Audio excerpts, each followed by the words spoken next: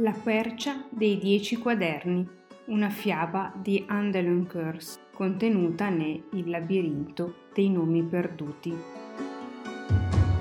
I sovrani del Regno Alto organizzarono un banchetto in onore del nomade sapiente, un uomo che girava il mondo per imparare.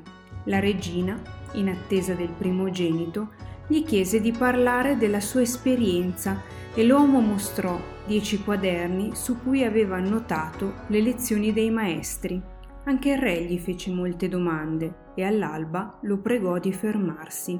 Dopo aver ascoltato la sua conferenza di astronomia, gli chiesero di rimandare la partenza di un mese per insegnare alla popolazione e quando giunse il tempo dei saluti, insistettero perché rimanesse per sempre. L'uomo aveva dedicato la vita alla sapienza e il suo insegnamento era l'unico mezzo che aveva per pagarsi il suo girovagare. Così, una volta che ebbe abbastanza soldi per mettersi in cammino alla volta del regno degli uomini straordinari, ringraziò il re e la regina per la loro amicizia, ma aggiunse che per nulla al mondo avrebbe rinunciato al suo sogno. Così raccolse i quaderni e si incamminò attraverso il bosco antico per raggiungere la meta.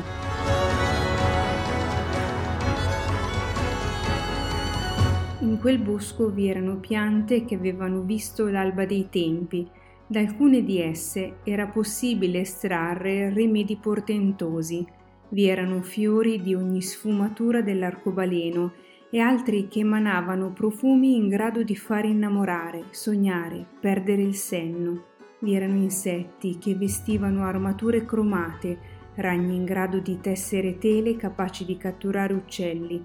Vi erano serpenti il cui veleno poteva uccidere 1000 uomini, cavalli dalle chiome bianche splendenti e lupi dalle fauci così grandi da poter mangiare in un boccone un bambino.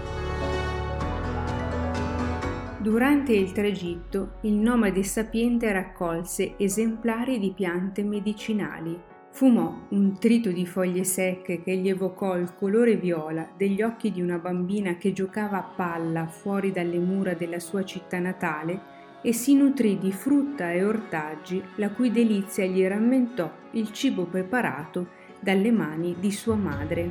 Quando il sole tramontò, pennellando il cielo di cremisi e oro, seppe di essere arrivato al centro del bosco antico, perché era al cospetto dell'albero che era stato testimone della creazione di tutte le cose.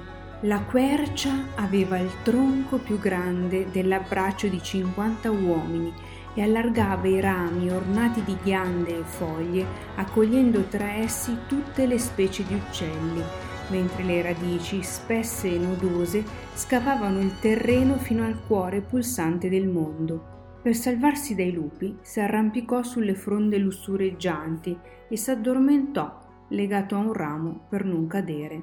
La notte rapiva i colori dei fiori, ma restituiva le melodie del mondo, perché i venti che percorrevano il globo si intrecciavano tra loro, stuzzicavano foglie dalle forme diverse, percuotevano ramoscelli e si insinuavano tra le piume degli uccellini addormentati. Ninnato da quell'orchestra naturale, il nomade sognò suo padre che gli raccomandava di accudire l'uovo di aquila che cresceva ai piedi della quercia. Si svegliò sudato e cercò di scorgere nel buio il luccichio di un guscio. Decine di occhi gialli lo fissavano silenziosi. L'odore pungente di lupo si arrampicava fino alle sue narici. Ebbe paura della bellezza di quella notte perché sentiva che sarebbe stata l'ultima della vita che conosceva. Quando l'odore salmastro del mare portato dalla brezza lo svegliò, il sole stava per sorgere, il cinguettio della primavera gli regalò speranza. Dalla cima dell'albero poteva vedere le guglie oro e rame del Regno Alto e, dalla parte opposta, l'oceano invisibile che nascondeva in lontananza le terre che ancora non aveva esplorato. Si slegò, disarrampicò, il contatto col suolo gli fece ricordare d'aver sognato suo padre e così si mise a cercare l'uovo d'aquila.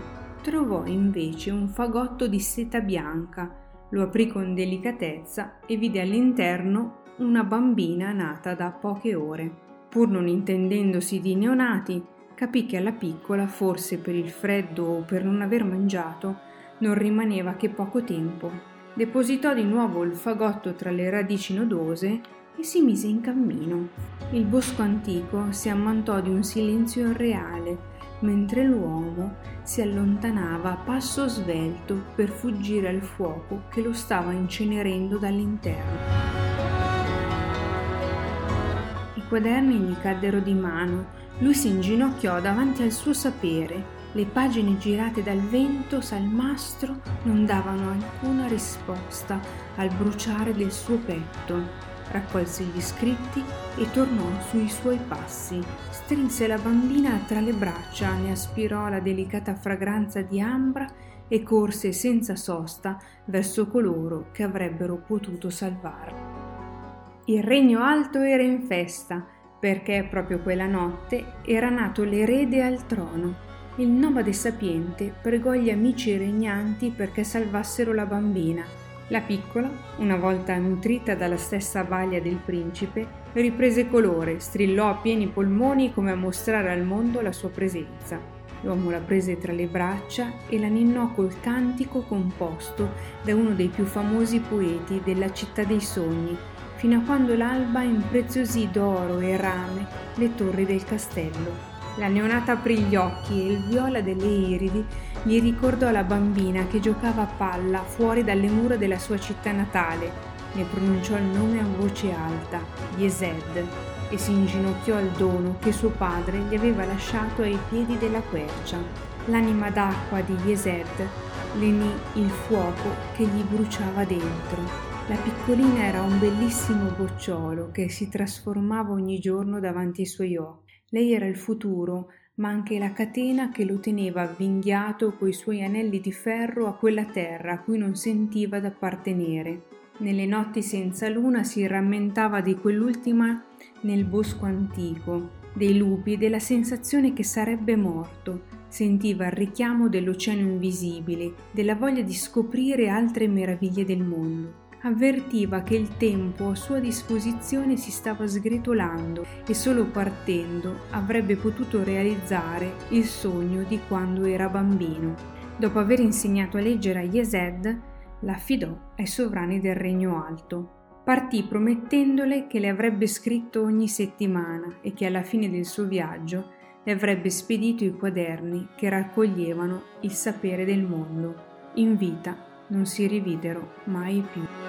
Attraverso i vetri della finestra Yesed osservava il colorarsi del giorno, il rimpicciolirsi delle ombre mentre il terreno abbandonava la carezza della notte, il rincorrersi delle galline nel cortile, l'oscurirsi del cielo, la comparsa delle stelle, il cammino arcuato della luna.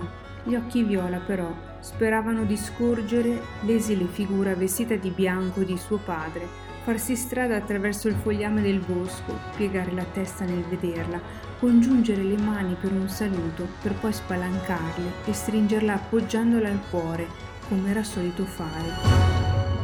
La mattina in cui si accorse che i dettagli del volto amato iniziavano a sgretolarsi, sentì l'anima frangersi come vetro e le lacrime sgorgarono senza sosta, tanto da preoccupare il re e la regina, che decisero di trasferire la piccola a palazzo.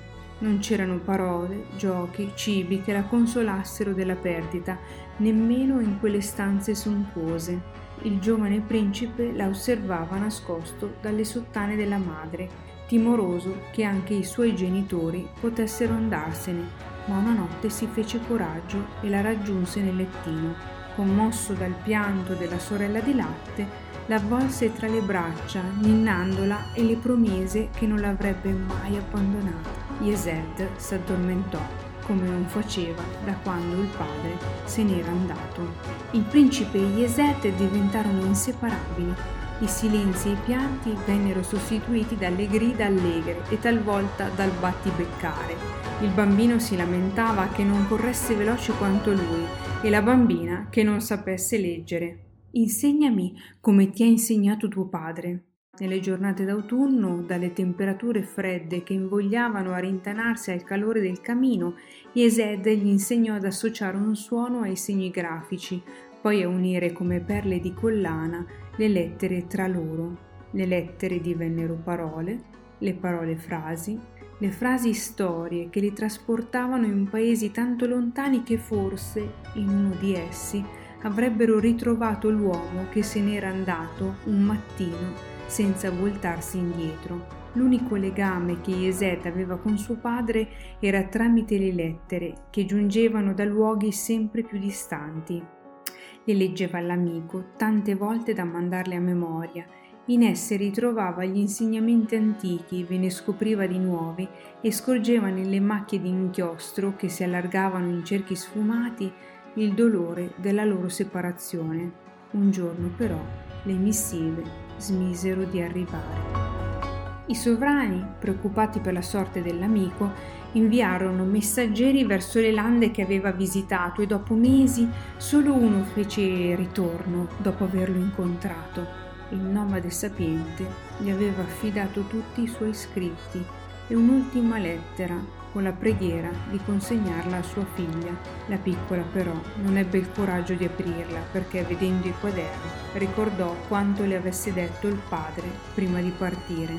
Il messaggero non aveva portato con sé solo quella terribile notizia, ma anche una malattia che si propagò in tutto il regno alto. Dapprima solo le persone più deboli iniziarono ad ammalarsi e a soccombere. Poi il male si diffuse tra tutti gli abitanti. La musica, i balli per le strade, gli aromi del padre e delle verdure cucinate sulle pietre arroventate vennero sostituite da lamenti funebri e dal pungente odore delle pire in cui bruciavano i cadaveri. Quando il re e la regina si ammalarono, i sudditi caddero nello sconforto. Pregarono perché quella piaga cessasse, ma il regno alto si ritrovò privo della guida salda e compassionevole dei due amati sovrani. Il principe e la piccola Yesed erano rimasti soli dopo aver visto la vita scivolare dai corpi delle persone che li avevano cresciuti. Ai loro piedi, gomitoli di strade si dipanavano in direzioni divergenti, il cui groviglio, senza guida, non riuscivano a riordinare. Un uomo dagli occhi di tigre conquistò con le parole la fiducia della gente sopravvissuta. Promise loro di costruire un regno ancor più luminoso, regalò pane, ripulì le strade e accolse sotto la sua ala il principe di cui si proclamò reggente fino a quando sarebbe stato in grado di impugnare le redini del comando. Vennero bonificate le paludi, creato un sistema di acqua corrente. Le notti furono rischiarate dall'elettricità, ma assieme a quelle migliorie, l'uomo dagli occhi di tigre invogliò gli abitanti a lavorare 8 ore al giorno, illudendoli col denaro. Bruciò i libri con la scusa che potessero rapire l'immaginazione e obbligò a versare onorose tasse, promettendo che il regno alto non avrebbe conosciuto nuovamente la miseria. I due amici, timorosi che le lettere e i quaderni venissero bruciati, decisero di nasconderli dopo averne imparati 5 ciascuno. Memori dei racconti del nomade sapiente, camminarono fino alla quercia che cresceva nel centro del bosco antico e li nascosero, avvolti in seta bianca e piume d'aquila, in una cavità del tronco. Hai ascoltato la prima parte della quercia dei 10 quaderni, una fiaba di Andelon Curse contenuta nel labirinto dei nomi perduti.